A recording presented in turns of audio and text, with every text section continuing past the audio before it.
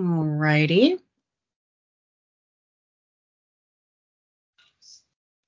And so 30 seconds, and then we will get started.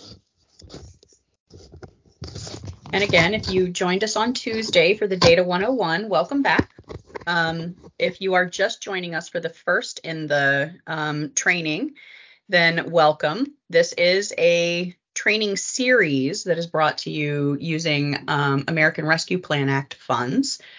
And we are working on supporting nonprofits to better utilize data for external funding and grant seeking. So this is one series in a series of series that is a curriculum that was developed to help support nonprofits in the work that you do and help to contextualize the data that you currently have and expand the data possibilities for continued success and new success in federal and state funding. All right, so we'll go ahead and get started. Let's do the next slide, Tracy, please.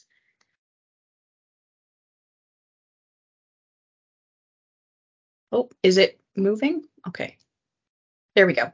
All right, so just a quick welcome that we are the Department of Finance and Procurement, and we are the grants team working with Stacy Cochran McNeil in the U.S. Census. And so she will be our guest speaker today. She will be presenting several tools and tips for you for pulling information out of the census.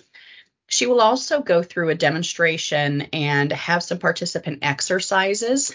And as always, while we have a Q&A built in, please provide any input, questions, comments in the chat, or we can also stop periodically as Stacy presents so that you get the information you need when you need it.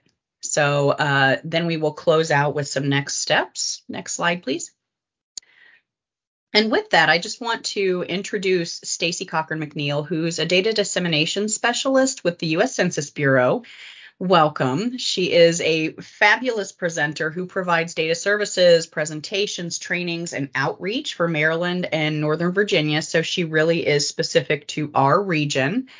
One of her primary roles, and the one that she most enjoys, is showing us, community members, how easy it is to access census data and accessing tables and accessing data in real time and at your fingertips. And Stacy's lived in Central Maryland and within the Capital Beltway region for 35 years. So she knows the area.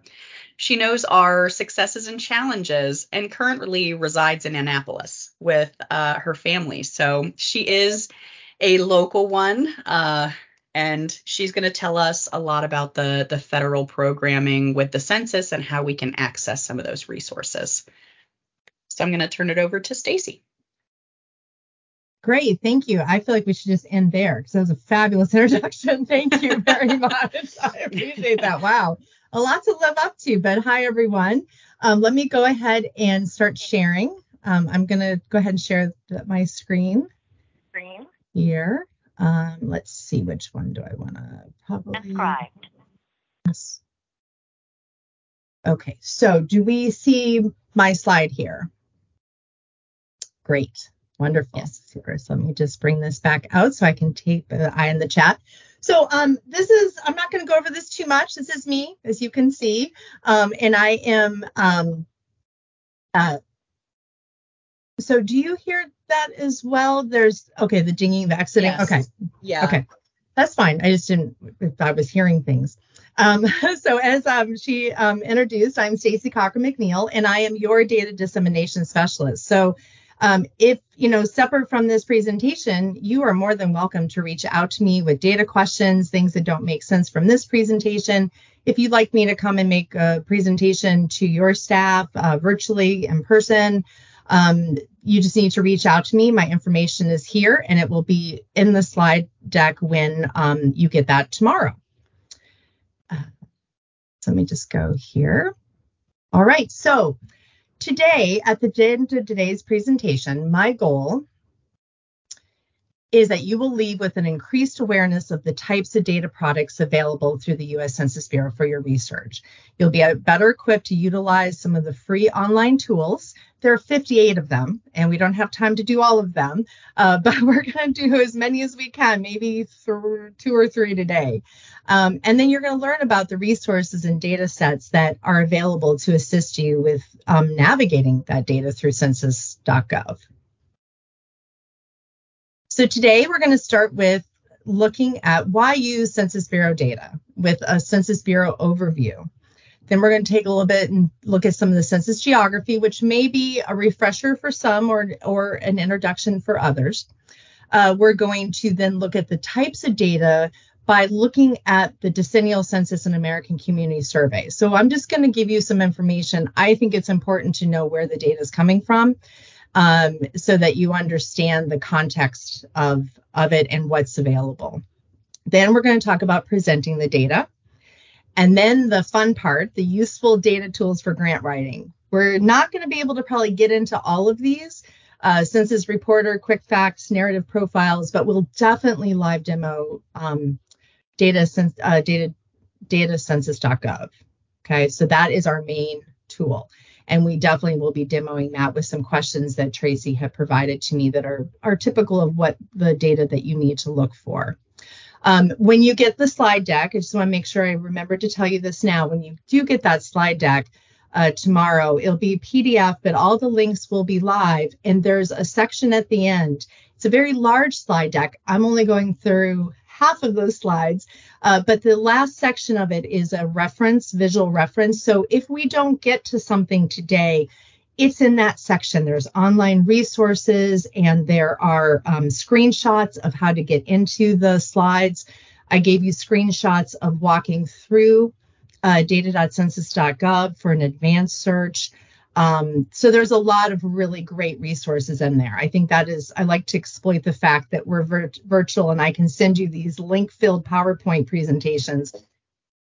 So I put them chock full of in there. Was that someone asking a question or just, okay, thank you. So on Teams, what happens when someone joins is if they're joining by phone, it pops up, so. Okay. Yeah, no problem. I didn't know. I heard someone talk, so I didn't know. Yes. Separate from the automated voice. Thank you very much. Sorry for that. Thank you. Okay. So let's go ahead and get started because we have a lot to cover. So what we'd like to start with is why we use census data, starting with a little bit about the Census Bureau. So the U.S. Census Bureau is the federal government's largest statistical agency and is actually the largest of the 17 primary federal government statistical agencies. While we're best known for the decennial or the census of population and housing every 10 years, what many do not know is that we conduct more than 130 surveys every year. People like to say it's what we do the other 9 years because the decennial census takes such center, and it should, but it does take a lot of the focus. So again, that includes a decennial census, which I said was every 10 years, which we just had one in 2020, and we'll have another one in 2030. The American Community Survey, which is an ongoing annual survey, and that is collected every month of the year. And the economic census, which is collected every 5 years with the reference years ending in 2 and 7. So we just completed that. I think it was March 15th was when all of those questionnaires needed to be back. And so now they're doing the work of following up with the people who hadn't sent them in yet. But it has been officially done. And we're hoping to get that data sometime in 2024. And that economic census data is full of rich variables and demographic information that is actually useful for beyond just the economic side of things. What most people don't realize is that the Census Bureau is responsible for all of the major economic indicators, such as the Consumer Price Index, unemployment rates, and many crime and health statistics as well. And the reason you don't hear about it so much is that because we often are the ones who collect the data, and then we give that data to the federal agencies who are responsible for releasing and publishing the data that is so well known and used. So we have a network of field representatives that collect data for all those surveys and who are in the field knocking on doors all 12 months of the year. And the Census Bureau's mission is to serve as the nation's leading provider of quality data about its people and economy. And our goal is to provide the best combination of timeliness, significance, quality, and cost for the data we collect and the services that we provide. So why use census data? So we are consistently producing reliable data that you can count on each decade, each year annually, quarterly, monthly, every 5 years, based on the specific survey program. So because of that, it's regularly, readily available and accessible to all and 100% free. That is the best part to me, that you can, at 2 a.m., if you're working on your grant proposal, you know that you can access data at any time of the day because it's all available through census.gov. And there's no cost to it. And my services are free. There's just a lot of resources. And that's why we want to make sure everyone knows about that, because this data is really worth learning about and worth using. So the Census Bureau also provides many infographics and interactive maps that can help you visualize the changes or compare one census tract over another. So you have that comparability. You can compare 2010 data to 2020 data from the census. You can compare the groups of data from the 5-year releases from the American Community Survey. You can actually really get a sense of how your community is growing, what trends are occurring, because of the consistency, the reliability, how it is, produced so currently, and it's really relevant to what's happening. And you can also create graphs by downloading Excel tables, creating graphs and charts to display those comparisons. So 10 of the largest federal programs use census population income data as key factors. So I'm not going to read all 10, but you've got Medicaid, Title I grants to local education agencies, National School Lunch Program, Head Start, just to name a few. So on the right side of this slide, this is where I want to make sure we just talked about really how the census data is going to help drive the key elements of your grant proposal. And it's also going to provide the supportive documentation for your needs statement. And as we will look at later, those two things are very important for successful grant proposals. It helps you describe your target population, the demographic, social, and economic characteristics of your neighborhood. And because the Census Bureau provides data on various age groups, race, ethnic groups within a community, it can help you substantiate problems facing your target population. Good data can help you justify the need for your project, helps you determine and set priorities on project planning and design efforts, and it can help you establish a baseline for measurable objectives and evaluation. It's going to give you that who, what, where, when, and why of your proposed project, and which is going to then help you get funded. Okay. So let's go ahead. Yeah. Can we go ahead quickly just pause there? I do want to make the connection for those who were in the training yesterday when we talked about the funnel approach and kind of the statistics that come with, understanding the context and then getting into more geographically specific and then client specific information. Really, the census can provide you with the top 2 tiers of national and then local, state, and county, all the way down to block information. So I just wanted to kind of make that connection that when we talk about the funnel, the census is the top of the funnel. Okay. What she said. Yeah, that works for me. That's perfect. Thank you so much for that. That's fantastic, because we're getting ready to go into census geography. So thank you for that. We didn't practice that, I promise. Okay, so understanding census geography is not as simple as it would seem. There are traditional methods for dividing up geography in the U.S. that most people are familiar with: states, counties, zip codes. So the census likes to shake it up and use its own methods and terminology for geography as well. So the most prominent of which is a division known as the census tract. And I always have to catch myself because I like to, be a little too much lazy on my Central Maryland end of words and say track, but it's actually tracked. So if you hear me say track, I'm saying it wrong. So I want to make sure I clarified that. So the image on this slide shows some of the geographies for which American Community Survey data are produced and the relationship between them. So as you can see, the lower geographic areas fit neatly in the larger areas. So we've got this block, which I do want to specify, and I'm going to probably say this too many times, but it's important. I always have to remember the block data is available in the decennial data only. ACS, American Community Survey, does go as low as the block group, which is fantastic, which is like your neighborhood. And we'll talk about that in a slide next. But as you can see, they all fit within. For example, school, congressional, and state legislative districts fit neatly within states and do not cross state boundaries. However, they may cross boundaries of counties or metropolitan areas. And in this slide, you can see the smallest geographic building block is that block group. Right. So one of the things that we say at the Census Bureau is the census begins and ends with geography. You must define the geography of your service area. Are you working in a certain zip code? Are you working in a certain census tract? Are you working citywide, countywide, statewide? Defining your geography will help you narrow your search. Not knowing what that geographic area. Now, it's possible for you to go into data.census.gov and put state, and you're going to get data.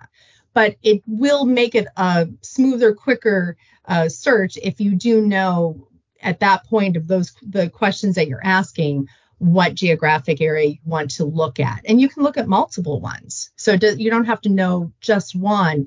But having that definition ahead of time is going to help with that data search. But also when you are writing that grant proposal, trying to do too much of the area when really your service area is one of the nested in there is going to kind of muddy the story that you're trying to tell. So let's take a closer look. I'm going to begin at the left here. And this is clearly United States, and this is Colorado. I apologize, these are not Virginia. These are hard to kind of get produced at this level. So I'm going to use the Colorado one. Hopefully I'll have a Virginia one at some point. But we have Colorado, we have this county here. And the county itself is not that important. What I wanted to make sure that you could see that here's our state, here's our county within the state. And now we're looking at the tract, which is within the county. So you can see this nesting idea. And then we have the block group. So this is the block group right here that is within the tract, that is within the county and in the state. And then here is the block that is in the block group, and there is your block. And again, this is the decennial level down here. ACS is at this level down here.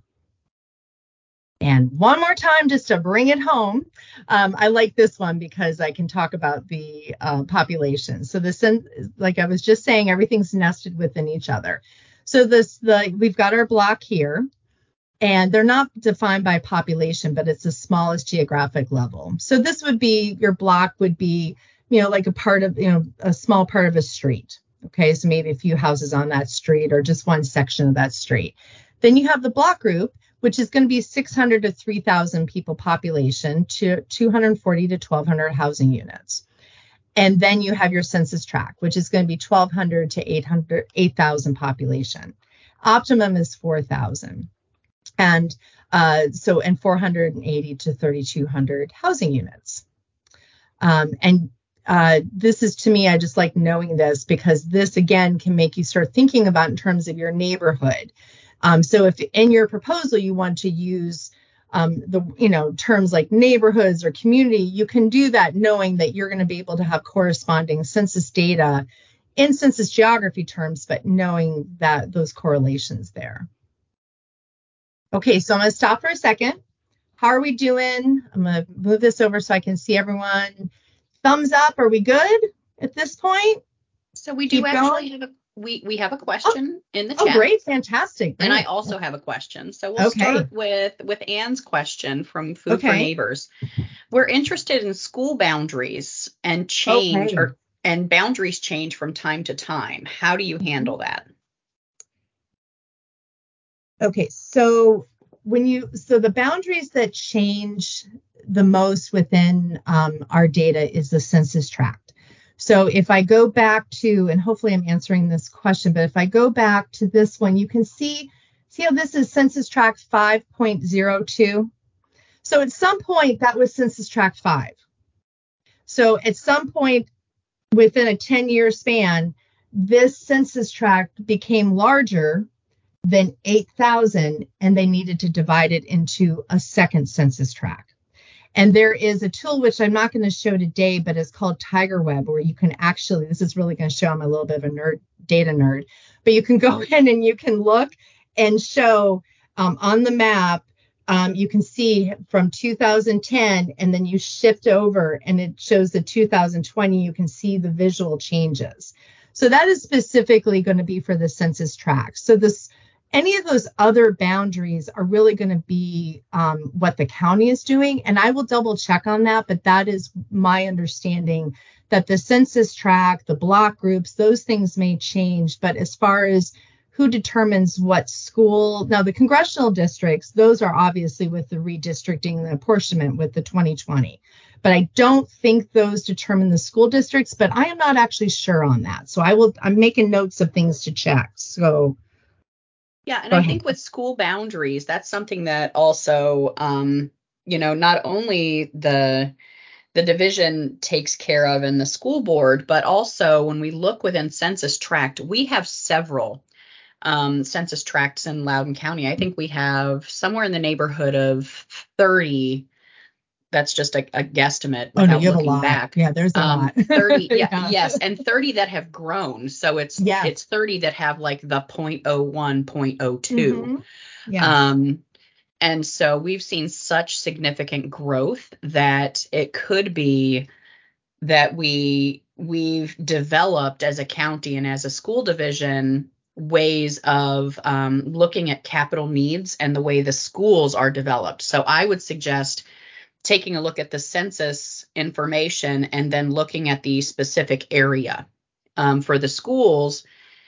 Then once you have that area in mind, look at our capital needs assessment and our capital improvement plan, our CIP in the budget, because that's where you will see new schools over the next 5 years, new fire stations, new capital buildings, and all of those are based on population. So that's part of where we would get some of that information. Right. And in data.census.gov, there are, I can show you when we map, you can actually select boundaries and you can show school districts. So you can actually visualize, not necessarily that's going to give you the data, but it helps me to know what's happening in an area, and you can see that as well. And there's some other tools that capture that as well, but that's a fantastic question. So thank you. Was there another question, or was that? Stacy, I did have something else. I was wondering if you can highlight both like how margins of error, because the census is still a survey, so how margins of error are affected the smaller the geography gets, and then confidentiality of the survey takers too. Great, thank you very much. And I will do that when we talk about the two surveys, but if I'm putting a note here. So, and then that margin of error really is applicable when we're looking at those tables, but I understand what you're saying about the privacy. And when I talk about the American Community Survey in a few minutes, we have actually the population restrictions on when things are published, and the privacy often means you don't get data at certain levels. So thank you for that. So, but I will definitely go over those. Okay, so we're good to move on. If I had a smiley face, would I be getting smiley faces? Okay. Yes, please use your reaction buttons. Yes, I love it. And sad faces are okay those too. Yes, please. Yes, we want to make this as interactive as possible. Yes. So Stacy is very accommodating. Please stop us, use the chat. She is here to answer your questions. Yep, absolutely. Okay, thank you for that. All right, so what data is used in grant writing? The data that we're going to be looking at in the data tools today are generated. That's something I always remember. Data is plural, so I have to get my verbs going there. We'll be looking at in the data tools today are generated by the decennial census and the American Community Survey. Now, that doesn't mean that data.census.gov doesn't have other surveys, but those are the two primary ones that really are going to give you that demographic data that you're looking at. There's the whole economic data program, but we're just focusing on this demographic today. So the first census of the United States was conducted in 1790, which I think is amazing. We're still doing this, and we're supposed to still do this. We're mandated. Occurred every 10 years with one form being used to collect the data from all the households until 1930. Then from 1940 to 2000, they had introduced the short form, which was sent to everyone, and the long form was used to collect data from a sample of households. And that was going really well, but then people started expressing that policymakers and people in general, our population said we need that data more frequently. So in the 1990s, that was what the trend was, that people are saying that we really want this more frequently than every 10 years. We need this data. So after large scale demo in 2000, the American Community Survey was then realized in 2005, and they started collecting data for all of America's communities each year, a sample. And there's also the equivalent for Puerto Rico as well.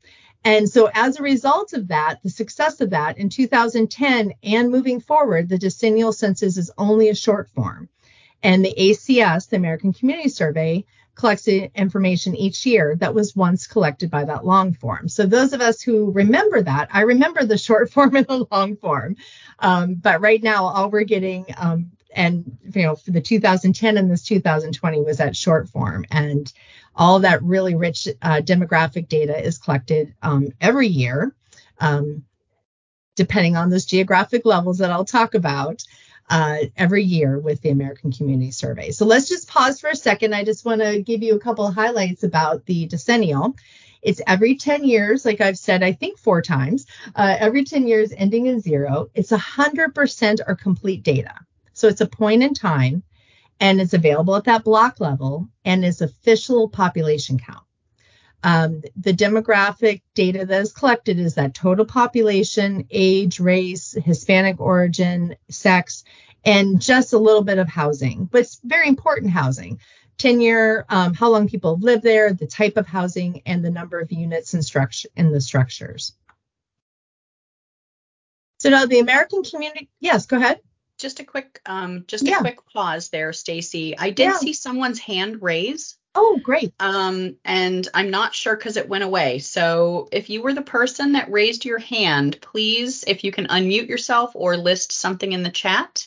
I want to make sure we get your question answered, because this is a lot of information. And the further we go in the slides, you may forget your question, which I do frequently. So I want to make sure we get your question answered. Please unmute yourself.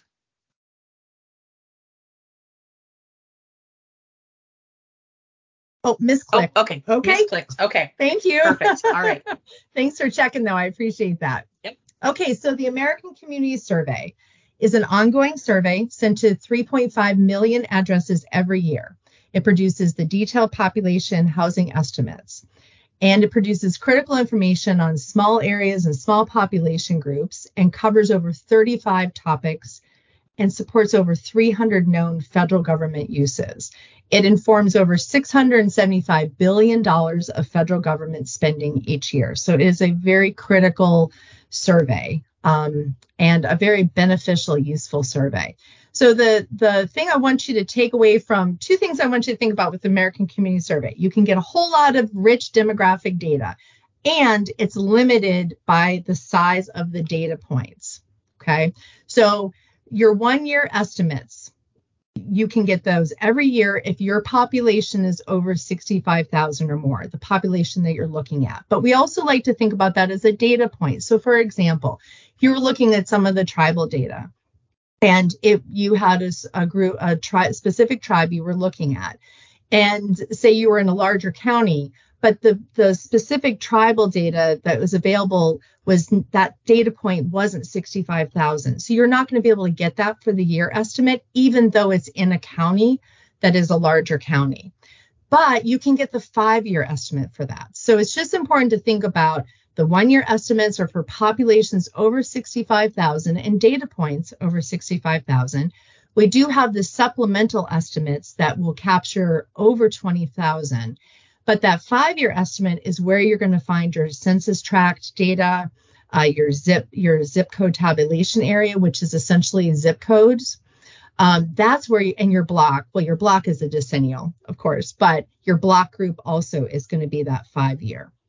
So that's just something that's really important to keep in mind when we're looking at data, because if it can be frustrating. You're all set, you've got your data questions, and you go and you say, wait, why don't I find it?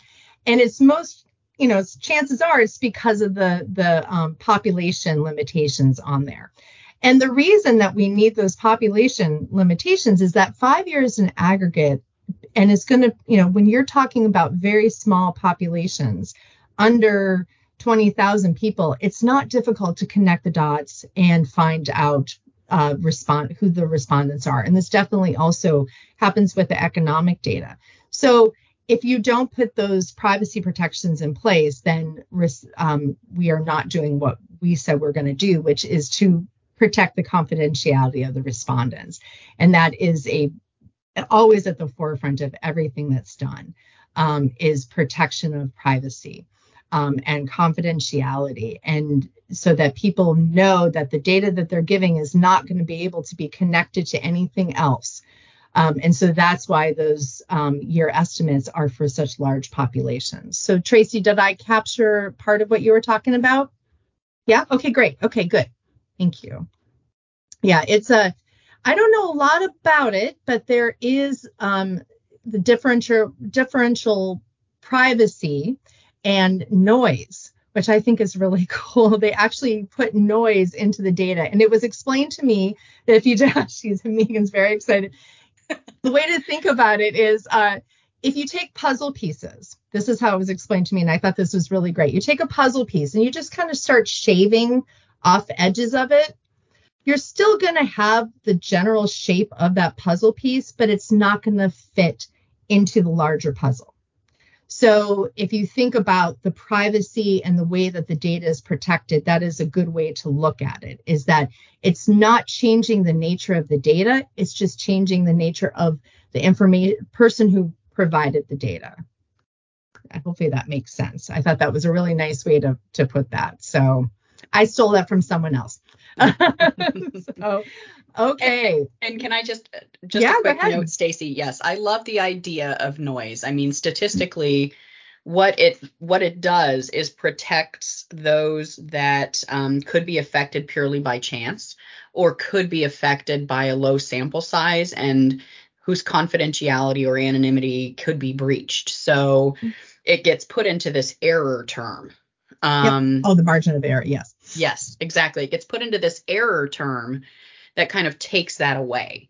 So I love the idea of that shaving off of the puzzle piece, because we're essentially protecting those shavings.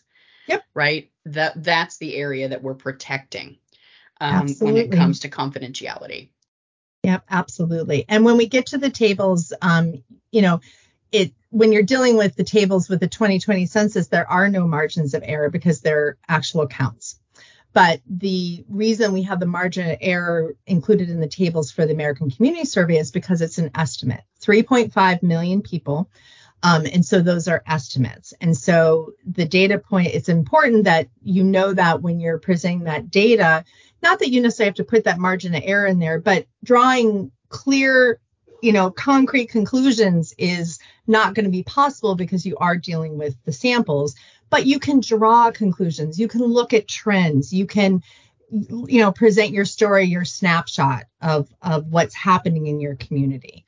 And I think that's just an important. And my assumption is that everyone who's working with the data in this room right here that I'm presenting to knows that. But I know for myself, it helps sometimes just to kind of think about it in those terms. So, yeah. And good time to use the emojis, the reactions. Yes. Because are people emoting? I can't see that. No, so, yeah, they're so, not. Okay, I want to make sure okay. that we're capturing folks. I know that sometimes census data There we go. Thank you, is a little Tanya. daunting. There we go. There we go. And, Okay, and awesome. also, Thank you. yeah, I mean, when we talked about the funnel in the beginning, I just always want to reiterate that really the census sets the context. And it provides the most up-to-date information for explaining your clients and explaining the context and the community in which they live. And that's a huge indicator of the environment of all of these other aspects that are taking place within the context within how you provide your services. Right. So you're providing services within this context that the ACS is measuring. Absolutely. And, one thing when I've worked with people and one thing I will do is help people, find specific answers for specific data questions. I always like to do teaching them how to do it also, but I'll help them find it. And there are just times where you just can't find it. And it's too specific or it's not available because either it wasn't asked because you can only ask so many things on these surveys, or it's not available because of the privacy limitations or the population size. So what I often suggest to people is follow that data. So it may not be what you thought you could present on, but it's still you have data. So let that data then start to kind of tell that story for you with what you have, or help inform you of where you might be able to start collecting some of that data, or put structures, infrastructure in place to have that happen. So I like to say kind of follow the data. It helps me feel less frustrated because I'll be honest, I will try my hardest to find it. I'm like, curses, I can't find this. And I'll wait a second. It's okay because I can say to them, a little bit too much of a people pleaser in me. I can say to them, okay, we don't have this, but we do have this. And that is, I think, to be flexible with the data is always really important. So, okay. Yes, and absolutely. Also think about, sorry, Stacy, one more. Oh, that's fine. Especially when it comes to complementary data. When we talk about the ACS and we talk about the limitations of it, you can also go to county sources for data. So we do our own survey of residents, our own community survey on a biennial basis. So again, if you can't find specific questions in the ACS, you may be able to find, again, those funnel questions, the top of the context, the top of the funnel. The survey of residents that the county provides on a biennial basis could be, another area because they have 10 facets of livability. And then there are other areas that you can put in context with department specific or service specific data that either the county or other organizations collect. So really the census provides that foundation, or what I consider the top of the funnel when you're thinking about a grant proposal. And it's how you can kind of anchor your other data. Absolutely. Great. Thank you. Thank you very much. So this is just a slide. I just like this. I'm very visual. That's the slides I always like the most. But I like this because it just reminds me, census every 10 years, ACS yearly, sample data versus 100% data, official count versus estimates, and a point in time, April 1st, versus a period of time. So what topics are available? I promise you I'm not reading all of these to you. I wanted to point out that in orange here, the orange box, that's the 2020 census. Now, this is very important data because, again, it's not an estimate, it's a count. However, look at all the great data you get from ACS as well. And so I like to think about there's not one tool, there's not one survey, there's not one table that's going to answer it all. Everything is kind of put together in a toolbox. And so when you're putting together your grant proposals, you can think about, well, I can pull data from here. I can get this data from here. I can use this tool. And as you really kind of put together the tools that you really find are the most useful, and the surveys that are going to give you the most useful data for your jurisdiction. So the social, demographic, economic, and housing for the American Community Survey, lots of information that is available. And again, this is all down to that block group, if it's available. And it would most likely be the smaller geographies, the census tract and the zip code, the census block group are going to be the 5-year data, unless you're in Manhattan, possibly. And then again, these are the topics that we can get from the 2020 census, and there is definitely overlap. Okay. So let's talk a little bit about presenting the data. So we've mentioned this, but I just wanted to reinforce this. What is good data? Good data comes from a reliable source, and what better source is the U.S. Census Bureau data? In conjunction with your anecdotal data, like Megan said, your complementary data as well. So good data is presented clearly. Make sure that the data is displayed in your proposal, that the data displayed in your proposal are relevant to the need you have identified. I know even when I was putting together this training, I want to include everything. And I had to keep kind of taking this slide out, because it can be too much and you can then water down and lose your focus. And I think that's a good parallel for your grant proposals as well. There's so much data and you're going to want to include everything, and you just can't. So knowing your geographies can help define that. Knowing your goals, your outcomes, your measurable objectives can really help you narrow down from all this great, really interesting data. The data clearly should outline who your target population is. Perhaps it describes what percent of the population is impacted, or who will qualify for your services or benefit from your services. Good data tells a story more than just numbers. It's how well your target population is doing as compared to overall population, or your community, how your community is doing as compared to the city, county, or the state. And it's presented in both narrative form and graphic forms with charts and graphs, which again, all of the data I'm going to show you can download into an Excel, into CSV. You can share it. You can include the links. It's very usable, and you can make your own slides and, not slides, but graphs and charts and such. Okay. I like this also. For me, it's a really good reminder of just things to think about when you're using census data. And these are all things that we've talked about, so I don't have to go over a lot. Ones I'd like to just highlight here is the neighborhood and community are not geographic terms, but that doesn't mean you can't use that in your proposal. Just know how you're using it and what it's corresponding to census geography wise. We talked about this, that the geographic boundaries may change over time. And just make sure that you are comparing apples to apples, which is really going to be these two squares up here. Make sure you're comparing non-overlapping data sets, and make sure that you're looking out for differences in the universe, question wording, reference periods that can impact your comparability. The decennial data is useful for official counts and the basic demographics, and then use the ACS data for estimates of the social, economic, housing, and demographic characteristics. So I wanted to include go ahead. Can we just pause really quickly? Of course. We have a couple of, one question. Yeah. Going back a couple of slides about the year of entry definition. Okay, let's see. Let me bring my thing back here.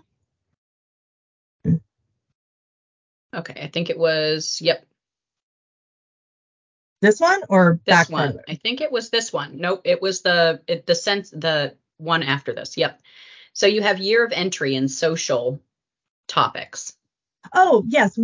Thank you. So that refers to when someone arrived in the country.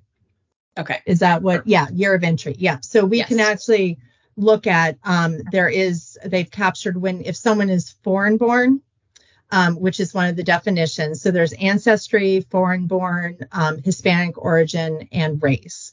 And so the race is the American Indian. I had this slide and I took it out. I should have kept it in. American Indian, Alaska Native, Black, Asian, Native, Pacific, and other Islander, and white. I think I got the 5. And then the Hispanic origin. So some people don't think that Hispanic is a race, and it's not. It actually can be correlated with any of those race because everything is self-identify. So does that make sense? So that when they're looking at that year of entry, they are talking about people that were foreign born and came to our country. Does that make sense? Yep. Okay, thank you. Great. And any others? Okay, perfect. Thank you. Okay, sorry for making you dizzy. Okay, here we go. So here is an example. I've got a couple of examples of how the ACS data was used in the grant writing process. So here is the link to the actual article. This was from our data stories section. And these were a couple of years old, but I thought they were still really applicable. So I'm not going to just, read this, but essentially what they did was this foundation, the St. Joseph Community Health Foundation, conducted a study using the ACS data to identify pockets of vulnerable populations. And then they put together, they also then looked at data that was related to the social determinants of health. And then they prioritized those underserved neighborhoods that were identified in this vulnerable population study. And so grant applicants were able to use that data from the report in their applications to demonstrate either community need or how that the foundation's funding would help alleviate the burdens that they are reporting, that they highlighted in their report that they wrote. So another example is someone in Ohio, and this was from the economic census data, so uses of economic census data. A grant writer looked at the concept of the food desert. So you have an area that only has access to a convenience store for their food. So using the economic data, she identified zip codes in her area that had no grocery stores. And then she also looked at the ACS data, demographic data, to determine the vulnerable local populations, low median household, high disability status, older population, limited access to transportation. And then she put together a grant proposal that would then fund entrepreneurs to open grocery stores in these areas. And this, I really just wanted to include this because this was written a couple years ago as well by a grant writing business organization that helps people write grants. And I really liked this because I felt like it summed up what we've been saying, that making a case for that community need is essential. And that is really what is going to help bring you higher up on getting that funding award, is that if you can show the unmet need for the people in your community or the services that you provide and how much impact that money would create for your community. And that can be done with the data that is found at the, with census.gov, with data.census and some of the other tools. And so really, I'm not going to read anything more, but I just really liked this. And I just kind of highlighted some things that you can look at. And then here's the link for that as well. So these are this slide and the next slide. I think I'm pretty sure you know about these, but I went on and got some new screenshots because they now have like a mobile app you can download in case you didn't know that.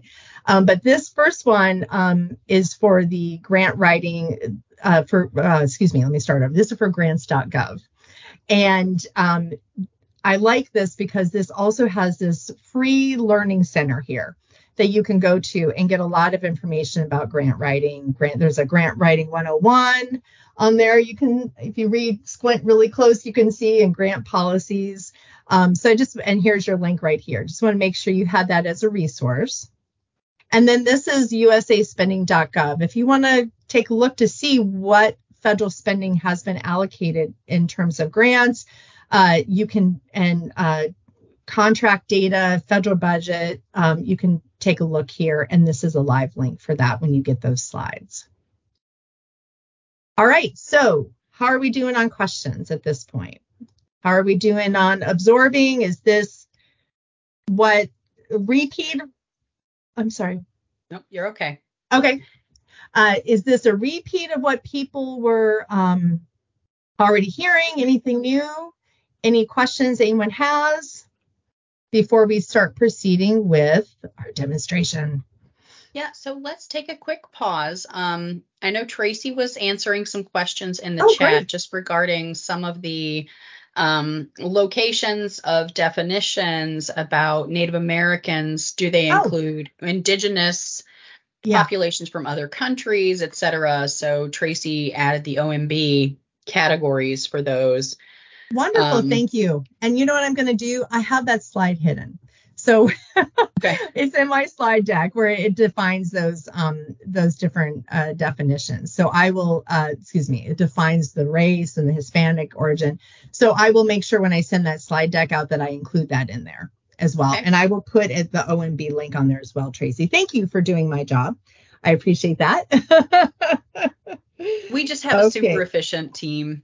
Yeah, it's awesome. We are so good. Well, yeah, you really are. We are so good. My staff's just amazing. And so other questions. I'm looking to the group. How are we feeling right now? Overwhelmed? Just put up your hand, raise your hand, or put some sort of reaction if you're feeling this is a lot of information. You feeling okay about the information? If you're feeling okay, put a thumbs up. Okay. All right. Oh, somebody's feeling a little overwhelmed. Okay. Okay, so I need to put my chat. Let me get the chat open because I'm not seeing that. Okay. It's coming up on the screen. Oh, okay. Yeah, it's not coming up on mine, so it must just be I've got too much on there. That's okay. So thank you for telling me. So someone was feeling a little overwhelmed. All right. A little overwhelmed, and I can totally understand that. Yes. Other folks feeling as though they're ready to do demonstrations. Are there other questions? Thumbs up. Okay, great. Okay. Oh, we have a question, it looks like. Oh, someone had their hand up. I just saw that pop up. Yep. Okay, here it goes. Yep. So we are just getting, yes, it's going to require folks to listen to the recording. You know, this is a lot of information as it was in the first training. We're conveying a lot, which is why we are recording. So you'll have both the recording and the transcript. And don't forget, I really meant that. You can reach out to me. This is my job. I have one job, and that is to work with data users in Northern Virginia. So if you do not hesitate to email me. I've had that happen after presentations, and I love it. This is the part of the job, is the interacting, connecting, and if I don't know it, I will find someone for you to talk to or get that information for you. So please, that is a bona fide offer that you can reach out to me. So thank you, Tracy. Excellent. And we do have such a great group of nonprofits who are inquisitive and who will likely reach out. So they're just absorbing at this point. Good. So yeah, let's keep going. Okay, so let me go ahead and there we go. Okay, so what I'd like to go over is Census Reporter, Quick Facts, Narrative Profiles, and data.census.gov. So I think time-wise, we're going to not have time to do the first three, because I want to get into data.census.gov. But I'm going to show these to you with slides. And the slide deck at the end has the screenshots for how you get in there. So when you get the slide deck tomorrow, you'll be able to follow the slide, the screenshots, and we'll get you into the quick facts and the narrative profiles. So one of the questions that was given to me as prep for this training was, let me pull up my how do you find a qualified census tract in Loudoun County? So there's a couple of ways to do that. One of the easiest, I think, is to go to a tool called Census Reporter. Now, this is not a Census Bureau tool. However, it is created by Northwestern University to help people make sense of all of the data. So it's a really great web resource, really great tool. And it's going to help you find census tract and census block group information. So the slides that you're getting are these two slides. So here's your link. You're going to go to Census Reporter right here. And then you're going to type in your address. So I just put in the address for your county government. And when you put the address in, two will pop up. So I just went ahead. You can click on this one. And then when you do that, it's going to bring you to this page where it's mapped it for you.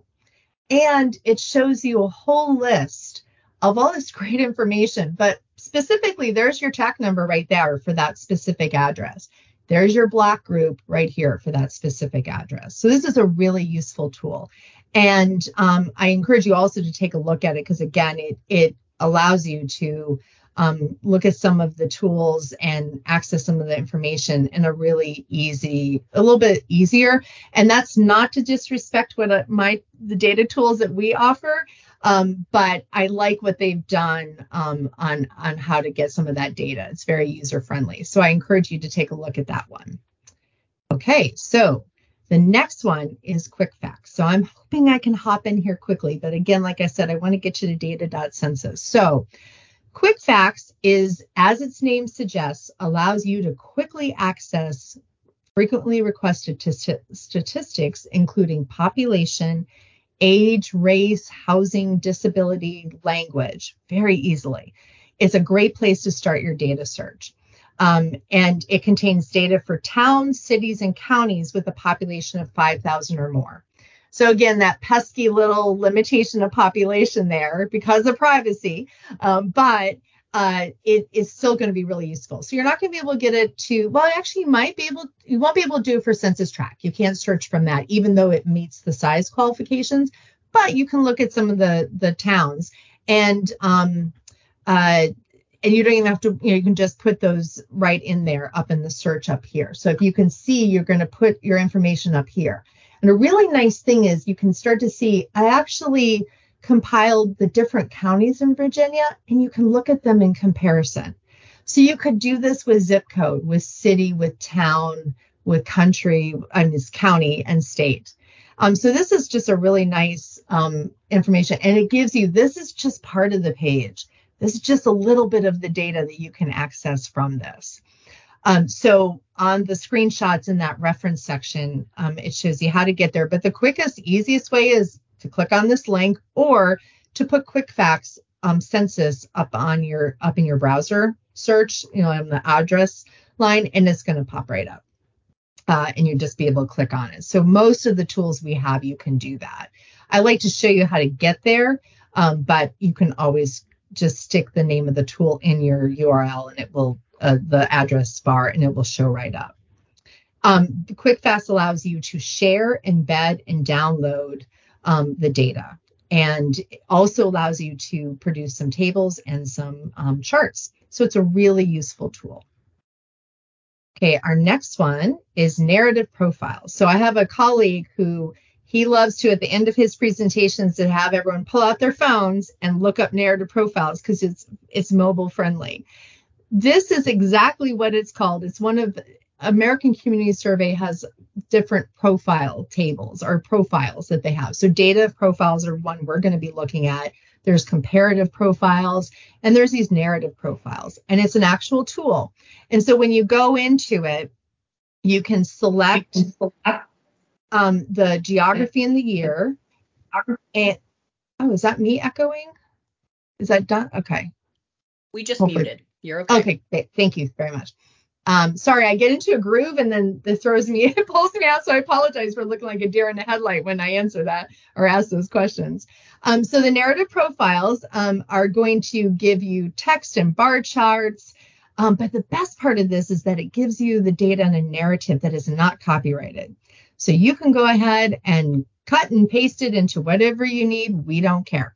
It's really great. We would ask if somewhere in your, you might say data obtained from Census Bureau, or, that would be great. Or it's American Community Survey 2021 or something like that. But you can take that narrative and use it as much as you need to. It's going to be available to you at the nation, states, counties, metropolitan statistical areas, and zip code tabulation areas, which we'll talk about. And then some of that American Indian and Alaska Native areas, Hawaiian homelands, neighborhood census tracts. So it's a really great tool as well. So hopefully we can get in there. But if not, this one is a little weird to get to. So that's why the link is here. I suggest the screenshots take you through the different steps to get there. Or again, just stick narrative profile census in your address bar on your browser and it will pop right up. Okay. So here we are. We're at data.census.gov. So I'm just going to do a couple of slides quickly and then we're going to get in here. So this is our primary data dissemination platform. And it provides much of the more detailed data that's going to be than what's available in QuickFacts. All right. It's available for all sizes and on a wide variety of topics, as we've covered. We've shown you those. And you can add different geographies and topics and filters to get the data tables and maps that you need. So before we hop in there, I just want to talk a little bit about the tables. I mentioned the data profile tables. So I'm wanted to show you, those are the broad social, economic, housing, demographic information. And when I go to this slide, this is a slide that we looked at previously. You can see there is a profile that matches each of these categorical demographic areas. So the DPO3 is your economic, DPO4 is your housing. Now, I don't expect you to remember that, but as you do this more and more, you're going to start to notice, hey, that DPO5, and it has a really nice title to it, but you know that it's the demographic, and you can think, okay, that's going to be that age and race. The social is the one that has all of that information on it that is going to be really useful for you as well. So again, I don't expect that you're going to see a DPO2 and say, oh, that's the social. But when you see the title, it should trigger that you can think, okay, I'm going to find some very demographic information in that one. So the other tables that are going to come up are your subject tables, which are a span of information presented in both the estimates and the percentages. So it's a little bit more of a specific topic. And then your detail tables are even just more specific than that. But I just wanted you to know that there's these designations. And so if you have a B table pop up, that's going to be a rather specific topic. So like a language spoken in home, if I believe is a B table. The health insurance is a subject table because it has some other data, other variables that are involved with that. So the 2020 census data, we're actually waiting for those demographic profiles to come. We're hoping sometime after May 25th. But until then, you do have a really nice table, this P1 table, which is all of the race breakdown. And again, it's not estimates, it's counts. If you think about for the 2020 census data, it's not estimates. So if you wanted to have a count of the race in your community, you're going to be able to find that with this P1. Okay. So before we go in, does anyone have any questions at this point before we hop in? We good? Good. Okay. Sorry. I had you covered up. Okay. Thank you. All right. Let me go back over here. Okay. So when we go in, and like Tracy said, I'd love for you to follow along. Like, this is how I've designed this, and I'm going to go through it, and we're going to get kind of messy together with it. But what we're going to do is we're going to go to census.gov. We're going to hover over maps, and then we're going to click on explore data on data.census.gov. And when we are there, this is what we're going to see. And we have an option of doing a single search. So you could just put in number of 16 and over males, Loudoun County, Virginia. And you're going to get some tables for that. or we can do an advanced search, which I'd like to do the advanced search. And then because again, I think that gives you the ability to really manipulate what you're looking for. Okay. So I am going to minimize this for right now. And I'm going to stop sharing my screen. And then I'm going to share again. Hello, everyone. And we should be looking at my browser. Is that what we're looking at? Great. Okay, super. Okay. So I am going to pull up one other document. So now can you see the demonstration exercises? Yes. Okay, great. So I'll probably flip back and forth on those. Let me make sure I get this big so I can see everyone. Okay. So what I'd like to do is we're going to start with looking at these demographic profiles. Okay, this first to start. So here we are at census.gov. One of the things that's in the reference section of the slide deck is a tour of screenshots of census.gov. I do encourage you to tour around, to rabbit hole through census.gov, because there's some really, really great resources that are available here. That could be a hour training on itself, really. But I've highlighted some of the things in that tour that I think are useful. But for our purposes, let me stay focused. We're going to go to data and maps. And here we are. Okay, so we went to census.gov, hovered over data and maps, and now we're going to click on data.census.gov. And here we are.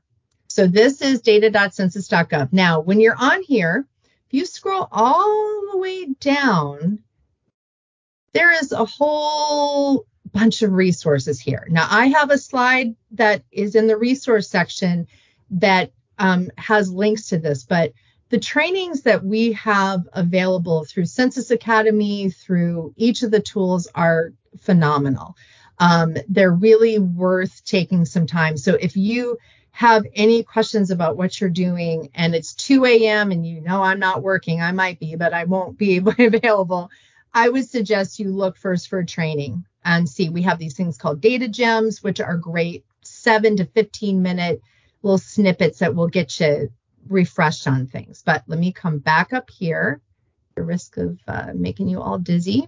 Okay, so here we are. We are in data.census.gov. So this is where we would do our single search, but I'm going to click here on advanced search. So I remember the first time I looked at this, I thought, I don't know what to do. So if you feel that way, everyone feels that way. That's why we do these trainings. This over here is your filter area. This is your shopping cart, if you want to call it, of what you're looking for. I suggest that you start with your geography. You start with the filter that you know you need. You want Loudoun County, okay? Or you want census tracts in Loudoun County. So that's where you're going to start, as your geography. So you're going to click right here, and everyone can see this clearly and follow it. Great. Okay. So here are our most commonly used geographies. Now, there are other geographies and other things to look at. So I encourage you to take advantage of, there's a training that I have a link for in that section that will walk you through all this. Because again, you can do an hour on just data.census.gov, which we could do that if you wanted that. But until then, there's a training that's a really great training. A lot of them are recorded. So we're going to look at our most commonly used geographies today. And let's go ahead and just start with our county. Okay, so we're going to click on county. So now what pops up is we need to identify the state that we want that county to be in. So you can click here and just start typing in, or you can scroll down. So since it's the states, we're going to scroll down. Okay, and one thing to notice, if it's a blue folder, you know you're going to click and open that folder and see other choices. When you're in the squares, there's no other options. These are what your options are. So we could do all the counties. Oops, sorry, did I choose Pennsylvania? Let me start that over. Let me come back to geography. That was another training I did on, I'm doing actually this afternoon. Let's come back to county, and let's choose Virginia, because that's where we are today, this morning. Where are you? There we are. Thank you. Woo! Brain freeze. Okay, so here are all the counties. We could select all of them, but we're going to look at Loudoun County. So what I suggest is you just click up here and you're just going to type in Loudoun and it pops up. So it's a smart search. This is a feature on most of our tools and it's really useful. Okay, so here's our Loudoun County. So we know our geography. Now we're going to do our topics. Okay, so I'm going to switch over here.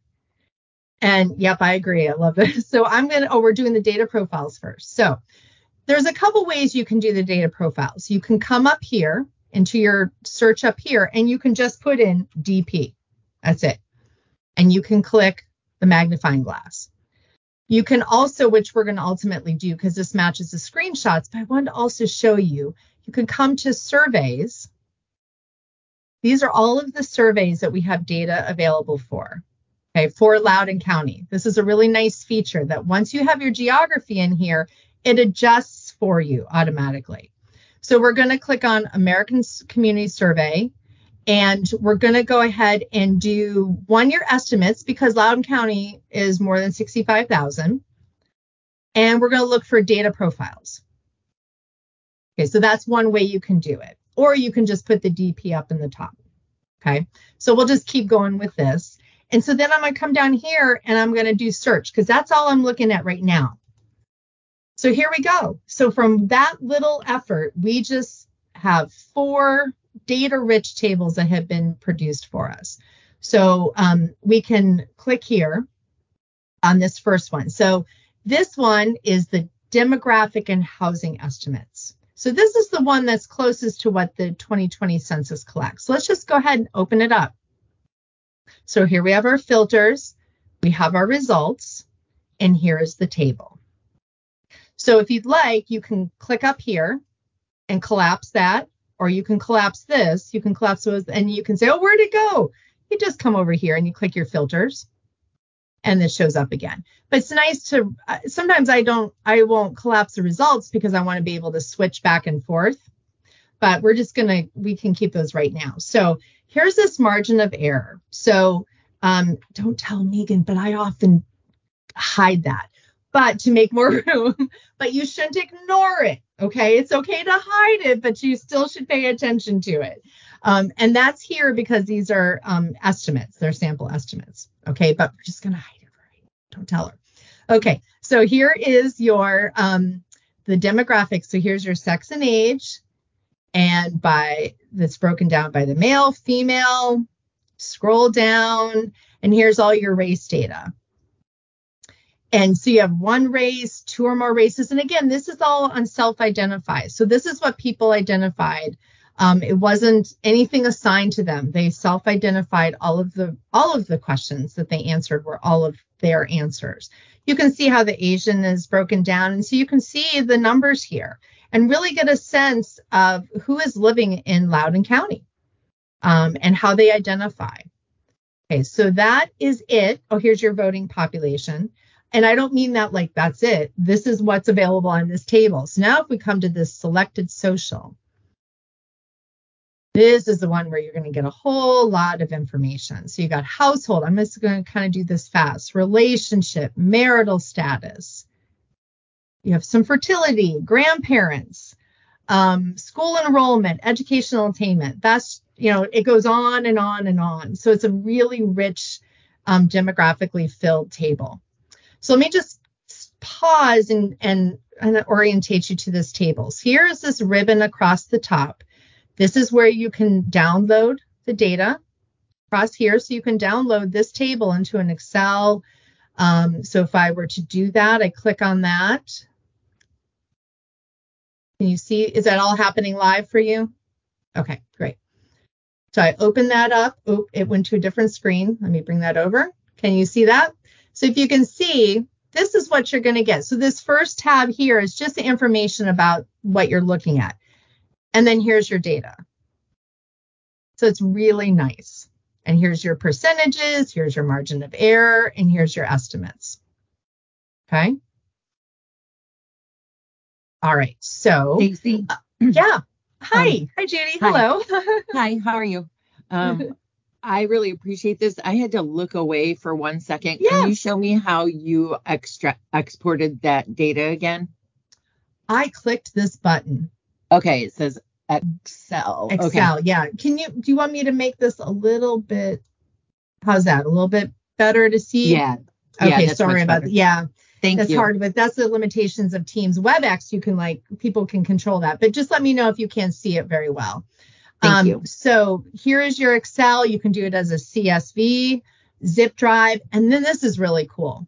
So if you want to share this, you just click that copy, or you click the share button. Let me do that again. You click share, and you can copy it. And then you can now embed that. You can send it to wherever you want to. The other thing you can do is you can come up here, up to the top of your browser, and you can right click and copy it as well. But this is just a really nice feature right in here. You can print it. Now you can map it, but the only problem is I always have to remember I only have one jurisdiction, so there's really nothing to map. Mapping is better when you're comparing your census tracts and things like that. So when you're looking at the census tracts in Loudoun County, I want to do that quickly so we can definitely map that as well. Okay. So this is where when you open up your table, you're going to want to make sure that you're in the right one that you want to be. This is really only going to be applicable when we're looking at those smaller geographies. So you want to make sure that if you're looking at the census tracts, that this doesn't say 1 year. It needs to say 5 year, because otherwise you're going to miss a whole lot of data. In fact, there may not be any data there. Or if you're looking at counties for the whole state, and you have some counties that are under 65,000 people, even though they're large, they might be very rural. You want to make sure that you're capturing everything by making sure you're looking at the 5 year. Okay. So I think that's all I wanted to show you for this one. Okay, so that's what you're going to be looking at for these data profiles. So if we come back over here, again, these are all of our filters. So does anyone have any questions on the data profiles at this point? Just real quick, if it's data from the same year, will like the populations and everything match in the different profiles? Like, are they comparable between profiles? Each profile is collecting different data, different variables. So like this is the selected social characteristics. Is that what you mean? So then this data profile is only demographic and housing. Okay, but like the population totals and should be. Those should. Yeah, as long. But this was population 25 years and older. So this one is going to be total population. So that's where you have to make sure you're looking at your descriptions of the variables. Is that what you're asking, Tracy? Yes, thank you. Are you sure? Okay, great. Well, and just to clarify that a little bit further. So what we're saying is, for instance, male and female should roll up into that 427. Yes. Oh, absolutely. And then, for instance, in the DPO2, when you look at the selected social characteristics, it's for those who answered the question. Is that correct? And then you may have estimates. So the populations may look slightly different across the tables, but they're not going to be significantly different. Right. So it's based on self-selection of the questions. So not every person answers 100% of the questions. Yep, absolutely. We hope that they do, but probably not. That's the goal. That's where those margin of errors come in. So. Exactly. That's where the margin of error comes in. Okay. And, all right. One other quick question.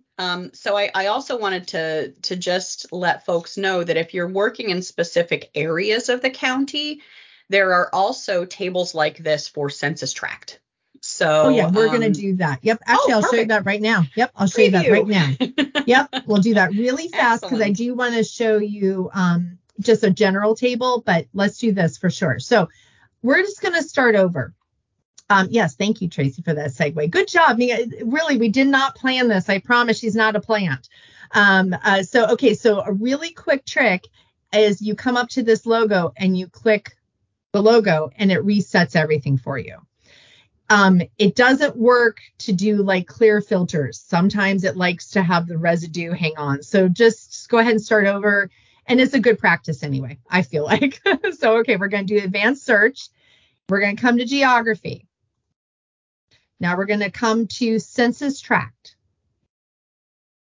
And now we're going to search for our state, just like we did before. And then we're going to now search the county. Now we could do all census tracts within Virginia. That's a whole lot. So let me just put in here, Loudoun. And you open this up. Now, if you know what your census tract is, you could actually just select that because you've gone to Census Reporter and you're all smart and you know what your census tract is because you did that tool. Then you could actually search for your actual census tract by just writing it up here. But I don't know that. I wasn't prepared for that. So I did not go to Census Reporter and remember what that tract was. But if we click here, so it's going to give us all the census tracts within Loudoun County. So now let's go ahead and instead of doing the profile, let me go ahead and do a topic. Okay. So one of the topics was, let me get my cheat sheet, was let's do the poverty level. Okay. So poverty level in the census tract of your organization's highest survey, the percentage of families. All right. Okay. So here we are back to our screen. So we're going to, our topic is income and poverty. So a lot of this is trial and error. It really is. It's getting in here and just kind of getting messy and knowing that that's going to happen and that's okay. So if you click this one and you're like, oh, that's not the data I wanted, that's all right. You're not going to break it and you might learn something you didn't even know you really did want. So let's go ahead. I know that this will give us what we want because I did do this. So we're going to click income and poverty. All right, so if we look at our filters, we have all of our census tracts within Loudoun County, and we have income and poverty. I don't think we need to have anything more at this point. So we're going to come over here to our search button. And here are our tables that we can look at. So we're going to scroll down because we wanted families. And these, if you notice, are all those S tables. So they're subject tables. Okay. And if we scroll down, this looks like this might be a good one. All right. When the tables are listed, they list by the ones that are most relevant or the more commonly looked at or are used. But so sometimes you have to scroll down. And if you notice, there are 699 tables. So you don't want to have to go through all those. But luckily, the one that we want, we don't have to go too far because we're going to try this one first. So you're just going to click on it. And when you do, so let's go ahead and collapse this. So if you notice right up here, I'm going to show you, see how it defaulted to the 5-year estimates. We didn't even have to select it. And it did that because, anyone want to yell out why it defaulted to the 5-year estimates? Low cell size. The census tracts are smaller than 65,000. So even though Loudoun County is more than 65,000, we're looking at the smaller cell sizes, the smaller data points within Loudoun County. And so that's what the determinant is. Okay. You didn't know you're going to get quizzed, did you? Okay, so we're going to check to make sure that's correct. We want the most recent because it's available. And now we can start scrolling across here. Here's our cursor here, our scroll bar, and it actually is going to move kind of fast. This is a big table. So what you can do is you can actually come over here and you can shrink that, make it bigger if you'd like. We can get rid of that margin of error. And then we can start taking a look. Now, sometimes it's useful to hit this transpose. So then that means you've got these variables over here, and then they've put the family information up across the top. You can also come over here, and if you hit columns, you can start, if you wanted to not show as many columns, you could do that as well. Okay, there we go. All right, so I'm going to go back to the regular. So when you just start taking a look at this, these are your census tracts. Now, there's going to be times where you may not have data available, like right here. So that means that either they didn't have enough of the respondents or they just didn't, they didn't have enough of the respondents there to be able to keep the privacy protected. Okay. or they just didn't have the respondents, either one, on those questions. So let's go ahead and map this really quickly. So we're going to click on map. You can do it up here or you can do it here. So we're going to click map. Hopefully it will work. Sometimes it doesn't work. And then you have to say, oh, what happened? But it's working. Yay. Okay. So I was excited because earlier today it didn't work. So sometimes it is a data tool. It's the internet. It gets glitchy. So just start over and that will often correct itself. So, okay. So here is Loudoun County. And all of these are your census tracts right here. So if you keep scrolling in, these smaller ones, you're going to start seeing them identified. Okay. So we're going to scroll out a little bit. Now, this is really cool, and you will really impress everyone by showing them that you know how to do this. You can click on classes. This is a histogram. I didn't even know what those were until I started this job. And click view the map colors. So all this is going to do is sometimes there's data that is that you're looking at, and you've got so many you can't tell which is the darkest color. Okay, essentially. So this is just going to allow you to start moving these intervals around. You can do it this way, or you can actually do it up here and change those intervals. And what that does is you can see now this is really clearly darker. And now if I click on that, I actually can click on a view profile for that specific census tract. So always, when you're in a map, always click on the jurisdiction you're looking at, county, zip code, whatever you're looking at, because you're going to be able to view a profile. Okay. And then we'll just come back to the table. And then so I want to show you one last thing before we end. This is the boundaries. So when I was talking about being able to add in the school districts, where are they? Here we are.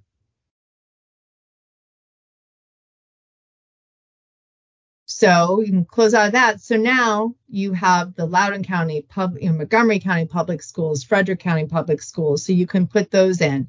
And it should be able to also give you, hopefully, it should give you some of the other schools if we go and change our base map. And if you start scrolling in here, and when you come to colors, you can actually change the transparency so that you don't see the data over top of that. And you can look underneath to see what's happening in a certain area. Say, oh, wait, why is that such a concentration? You can say, oh, that's why, because you know your area. Then up over here in the variables, you can actually change what variables you look at that you're mapping. You can share this just like with anything else. And I think that's it for the mapping. So that was really fast. I think I covered what we were going to cover. I know it's 11:30, so I want to honor the time. I can go longer, but I know that probably no one else can. So just want to make sure we honor that time. So we haven't. Oh, interesting. Okay, great. All right. Well, let me go ahead and just come back to the slideshow quickly, just so I can wrap up. And then if we want to do a couple of more things, I definitely am able to do that. So let me just share my screen again over here. Okay. Let's see where my controls are.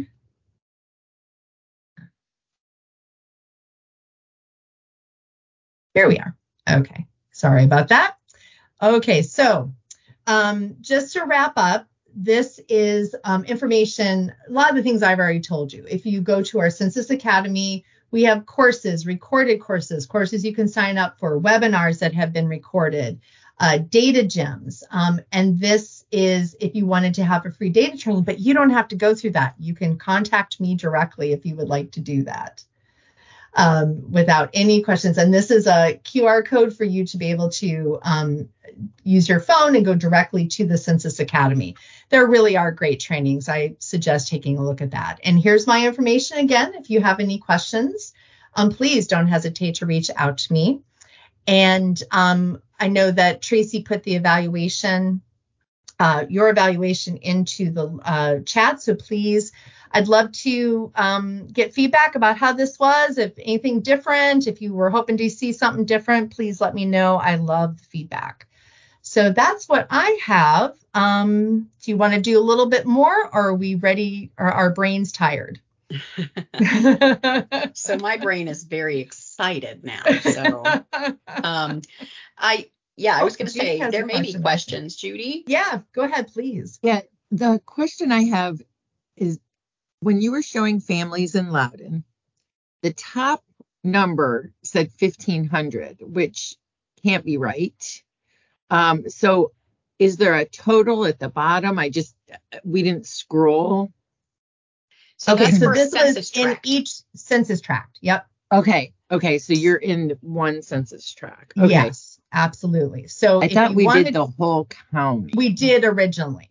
Okay. And then we switched to the census tract because I wanted to Okay. show you that. And since we're in here again, if I can, and if everyone's okay with me indulging for a couple more minutes, one of the other pieces of information that Tracy had said was zip code. So one thing I want to make sure I clarify for you. So if we come up here, so remember I reset it here, do our advanced search. If I come to geography, zip code tabulation area, that is a ZITCA. It's just fun to say. So the ZITCA is our census geography equivalent of 5-digit zip code. So you can search by this, but we recommend when you're looking at demographic data, go ahead and do the ZITCA. It's going to, for the most part, it's going to correspond to the U.S. Postal Service zip code. But the way we do it is it's in line with the data and the other geographies. So it's an aerial view of it is how they determine it. And it does correspond with the data, with the census block, with the census tract and so forth. So everything lines up. But I even did a quick check and it looked like the zip codes that you would, use did match what that zip code was. So all you're going to do is you're going to come in here and you're going to, again, select your state. Now, if you know what that zip code is, you can put that in, or you can just go ahead and again, you could do the easiest way would, just to use the postal equivalent of it and put it in there, or you can just click all the zip codes. And I want to do this because I want to show you what will happen. And then we're going to do our topic. And the other topic was health insurance. So we come to health. Health insurance is right there. So we're going to now hit search. Okay, so this hopefully will happen when the table is too large. Okay, great. So this is the one time in your life you get to ignore a warning and no one will get mad at you. You're going to hit open. You're going to click open the table. You're going to ignore that and just click open the table. And it might take a little bit of time because this is all of the zip codes in, I think I did Virginia. I didn't even go down to county. So this is going to be huge. And it might just blow up the system. So I might have to oh, yay, it came through. So you could have done specifically in Loudoun County, or you could do the entire state. So let's go ahead and let me fix that because I don't like the fact that I did not do that. So let's come back to geography and let's do ZITCA again. Let me get out of this one. Now it might get angry with me, but we're just going to give it a try. Sometimes so that's why I did that. Oh, it's because it doesn't do it by county. See, I didn't know. I forgot that. So I did it right. That's the way you have to do it. So this would be where you'd want to see if you could map it. You may not. I don't think you can map the ZITCAs. So again, sometimes you're going to have that pre-knowledge. Like you're going to need to know what zip codes. Yeah, go ahead. We do also at the county, and Trent Small will be talking in another presentation about some of the mapping overlays that we have that the county has produced. Oh, perfect. As a result of the census data. So when you talk about census tract and overlaying zip codes or the ZITCAs, he will be talking about some of that and where you can find it on the website. Great. And how you can use it. Okay, super. So since we're back in here, that's awesome. That's so useful. Because there is that tool TigerWeb, which can help you find it, but that I can't show you quickly. I'm sorry. That's a little bit more involved. But let me open this table again. And we can look and see if that's what we wanted for the uninsured or the health insurance information. So here across the top, we've got insured. And then you've got percent insured, percent uninsured, and your total. And that is for each of those ZITCAs. And then you can scroll down and you can see your age, the ages, and by race, by age, by living arrangements. This is a really great table to have. And you can also do that by census tract, right? Like Right. all of these variables Absolutely. are still available by census tract, by zip code. Yes. And we can also go to the, one that's not, that I don't often do, but we can do the block group also.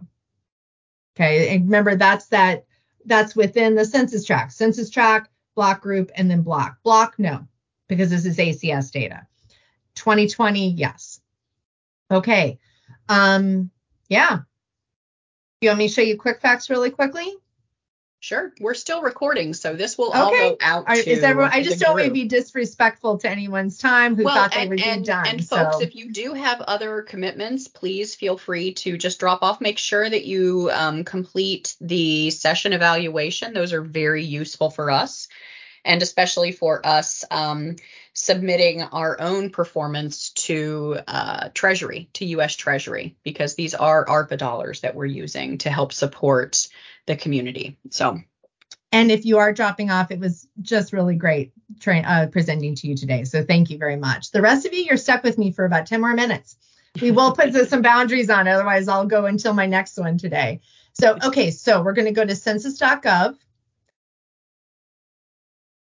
And again, you could type quick facts up here, but I'm going to force us to go through it. So we're going to come to data and maps. And then we're going to move over here to data tools and apps. So this is interesting just to scroll through all of them, but I know that this is on the second page because it's alphabetical. There are some really great tools, and one that might be useful for you, and you can get in there. I'm just going to show you because it's a really cool one. It's a relatively new one. It's called My Community Explorer. It actually combines resiliency estimates with live weather feed from the National Weather Service. So you can actually look wildfires, you can look at the hurricane warnings and things. But the idea is that you can look at your community and see where those vulnerable areas are to know what the impact of a natural disaster would be on those specific areas based on those resiliency estimates. It also brings in data from the county business patterns. So it actually connects with Census Business Builder as well. So it's a fun tool. It's very interactive. So it might just be fun to take a look at that one. Again, looking at none of these are one thing. Data.census.gov gets you pretty close, but there's still other things that they're really moving towards combining and kind of making as much one-stop shopping as possible. But it really needs to be your toolbox of what you use for your proposals and for guiding the services that you provide. So I just wanted to show you that one. So let's just click over here. Well, I didn't really show you because once I got in there, I wouldn't be able to leave. It's a very fascinating one. So here's our quick facts right here. Okay, it's pretty basic. If you have questions, you can come up over here. Here's where you can chart it. You can share it. I think it's download or share right here, and you can map it. So what you're going to do is you're going to put in, so Loudoun County, let's try some zip codes. Can you give me some zip codes for Loudoun County? 20176. 20176, is that correct? Yep.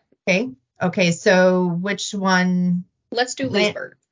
Okay, let me show you. When you see this Lansdowne CDP, that's census designated place.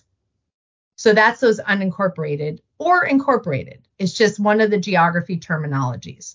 Okay, so like I live in Cape St. Clair, Maryland, which is outside of Annapolis. We have 9,000 people, but we are a census designated place because we're not incorporated. Okay, so it includes those. Okay, so which one did you say? Leesburg Town? Leesburg Town. Mm-hmm. Okay. All right, so what's another one? 20164. 20164. And which one is that one? I would do Sterling CDP, maybe. Okay. All right. So I won't make you do any more. So we could here, though, on this one, we could actually put Loudoun County if we wanted to. Yeah. And then we could even put larger Virginia.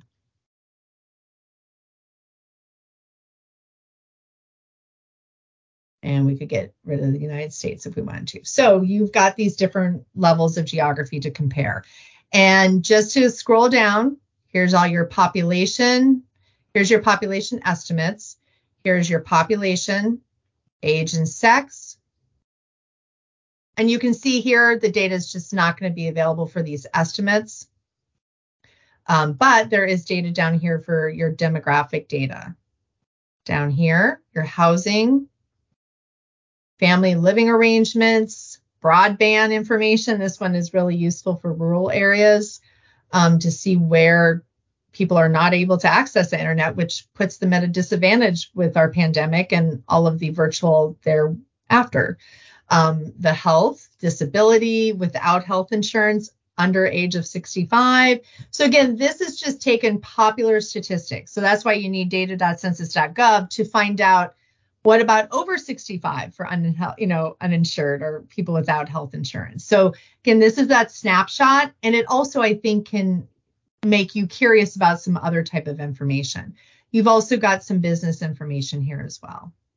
And Stacy, I have a question. Yeah. So where we have the CDPs or the towns, it's based on the 2010 census for the estimates that are below, where you have the population, you have 2010 and 2020. So the age and sex are still based on the decennial census. Right. Oh, but that's because we don't have if any of the decennial demographic information hasn't been released yet, unless it's in that P1. Is that what you're saying? Yes. So some of it is lagging. And now hopefully after May 25th, a lot of this will be filled in from 2020. Yes. Is that what you were saying? Yes, okay. That's it. Yes. Yeah. So yeah, we are waiting with bated breath for May 25th, and hopefully it won't get bumped. And unfortunately, there's even later releases for the American Indian and Native Hawaiian type. Some of those estimates are even going to be later. But this demographic that you're seeing, why is it 2010? Well, but also some of this is giving you a comparison because the population should be there. So this might also I'll have to check on that, but I think this might just be here for a comparison so you can see what the increase has been as well. Now that I realize that, this is available. So I think they just put that in there to let you know what the growth was, which you said Loudoun County has definitely in 10 years grown significantly. Mm-hmm. So, okay. So that was quick facts. Should I do narrative profiles and then be done, or are we done? I think we can do narrative profiles, even if folks need to drop off, at least it's recorded. Okay, great. So here, to go to the narrative profiles, you are going to go to surveys and programs. We're going to go to American. This is, again, just put it in your search because this is convoluted, but I just wanted to kind of show you how to do it because you get to see some interesting things on the way. This is our American Community Survey landing page. And we're going to come down here to the American Community Survey data. And then you can see there's so much information available. We're going to click on data tables. And then these are our American Community Survey data tables. So here are those profiles. So this is one way to get to the profiles. Here are the narrative profiles that are open. There's these comparison profiles that are going to give you the estimates over time in the same layout as these DP tables. So some of these are really useful, looking at. And if you can see here, I talked about the B or the C, which are the most detailed estimates. Here's your subject tables. So those things that I talked about. So let's just go ahead and click on the narrative profiles. We're going to click right here. This is the tool. So when you're in here, you can choose what you would like to look at. So let's go ahead. So you got your county, your place, your census tract. So let's go ahead and put the census tract, and we can put our state to begin. We also could do the Zitka. So let's choose our state. And then we're going to choose our county. I'm going to scroll down here. Actually, and I probably could start typing it in as well. Okay, then now we're going to choose a tract. So let's just choose that one. Okay. And now we can go ahead and get your narrative profile right there. Hopefully. Sometimes it like, oh, wait, no data available. It's just going to take a moment. And for this specific census tract, here is the household narrative. You've got the different types of households. You have your marital status, grandparents, and it gives you the source table, which is really nice as well. Here's your. Go ahead. How do you know if you don't know in advance and you just click a census tract? How do you know in the narrative what tract it is? So this is going to be the report that you could go ahead and download this. And so this will tell you right here, this is your tract that you're looking at right here. Right. But how do you figure out what that tract is in Loudoun County? So you could go to Census Reporter. And there are maps. Right here. Oh, it's not behaving itself. So it's sometimes this is an issue. So in the slides. There's nowhere in the narrative where it says where the place is. Well, because it's because you're looking specifically at the census tract. And so I know what you're saying. You want to know. I know what you're saying. Yep. Okay. But because now if you change your geography and you decide that you want to look at that, let's see, we'll do the place, then that's going to give you that information because that is the geography designator for it. But a tract doesn't have any association with a specific town. It is a geography in itself. Does that make sense? Yep. Yeah. So it is, again, a way to organize the data. We don't walk around saying, oh, I live in census tract 2305. I mean, most population doesn't even know what that is unless they saw it in an article or they work with data. So just to remember that it's simply a designation of the Census Bureau on how it's organized. So that's why when you're doing your grant writing, you could then correspond that to the census tracts within Leesburg or, within another town or something. You can say it that way and anchor it to something that the reader is going to know what it is. Yes. And does that make sense, Judy? Mm-hmm. Okay. And we can provide the maps, the links to the exact maps with the census tracts that Stacy has gone over. Because it's a lot of information with a lot of links, and we can provide that specific link because what that will do will map out, including the major roadways and some of the larger subdivisions in the map, so that you're able to see like 6101 is going to be around the Leesburg Lansdowne area, for instance. Yeah. So we can provide those. Yeah. And with this narrative profile, you do need, when you're looking in data.census.gov and you're in the map, you can kind of get a sense of where it's located. And Census Business Builder is great for that as well. That's another great tool. It does give you demographic information, but it's predominantly for economic. But you can get great demographic information from it as well. But it's so visual, you can actually see where they all sit with each other. This is not going to work this way. You need to know what place you're looking for, because it doesn't, I know Arlington is not in Loudoun County, but that's only because I know, but you have to know where these all are to be able to use it. So this is why you would cut and paste this in when you were talking about whatever area. Yeah. So are you able to do the narrative profile for the whole county, or it has to be by census tract? Oh, yeah, no, right here. See, these are all your geography choices right here. Okay, I got it. Yeah, make sure you can see that. So if we select Virginia, and then we're going to choose our county. Where are you? And then we're going to get our narrative profile for Loudoun County. So it's not going to really tell you what census tracts are involved. It's really about the narrative demographic data. So this is what this is for. So this is taking these tables and putting narrative to it. And that's why it gives you what table this corresponds to. This came from the DPO2, which we know is the selected social characteristics of the ACS. This one is coming from DPO2 because, again, the DPO generates so much. The language, also, I'm trying to get one that's not DPO2, but they're all DPO2. Oh, here we go. Here's the selected economic characteristics. Okay. And again, some of these, the economic are more socioeconomic, not economic as in annual business survey or county business patterns. Those are specifically around businesses.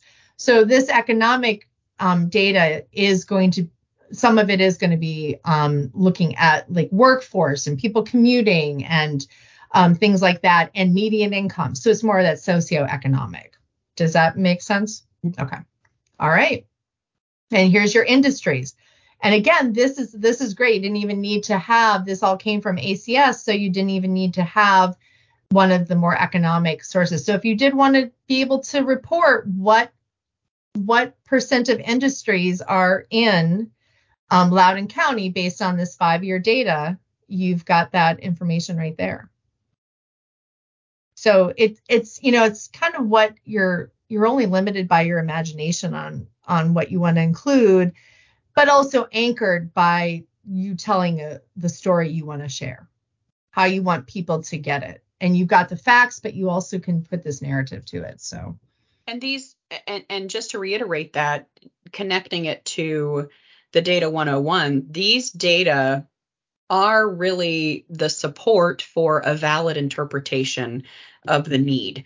These data were collected reliably.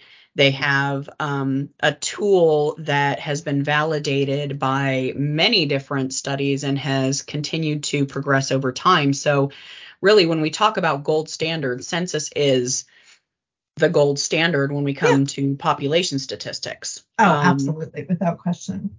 Yeah. And so it's really a great comparator for the data that you have for your clients. And when you want to put that into context, right, your client's needs into context with the family situation or the households or the needs that you have on your intake forms, a lot of that can be compared to at least subcategories of the census and specific areas within the census, topics or categories. So it's a really just a great tool to use to anchor that grant application. Yes. And one thing I did want to mention, I don't know much about Virginia's state data center, but some of the state data centers, I just don't know if they've done this, but some of the state data centers have actually created their own tools for specifically the state and the counties in the state. So I'm not sure what Virginia has done, if it's an active in that way. I know like Pennsylvania works with Penn State. I know the Maryland State Data Center is under the Department of Planning for the state of Maryland. So I'm not sure, but that can also be a resource. Just in case you didn't know that, I'm thinking you probably did, but just in case you didn't, just to share that. So, and again, some are really active. And then you also have your, so you have the state data centers, and then you have the community data centers, the CICs. I can't remember the exact acronym, what that stands for, but all right. So we went way over. Goodness gracious. I hope that was okay. But yes, thank you so very much. We appreciate your diligence and just explaining all of these great resources to us, Stacy. I love this one for. Yeah, and Stacy, as she mentioned, is a resource. We do have her email in the chat, a couple of different places. And we will be following up with some of the direct links to Loudoun County's resources as they've mapped the census data, and then some of the census tables that Stacy has gone over. We'll have the direct links for some of those in our follow-up, but this is all recorded. So we really encourage you to think about how we use this in our grant applications. This is great information to just bolster that argument and bolster how client services can be compared and client needs can be compared to a point in time estimate for the ACS or a standard count for the decennial census. It's wonderful. Thank you, Stacy. Well, and thank you to everyone who hung in there and stayed on to the bitter end. Thank you very much. All right, Thank I really you so had a great time. much. All right. Thank you Take so care, much. everyone. Bye-bye. Bye. Bye, Tracy. Bye. Bye, Barbara.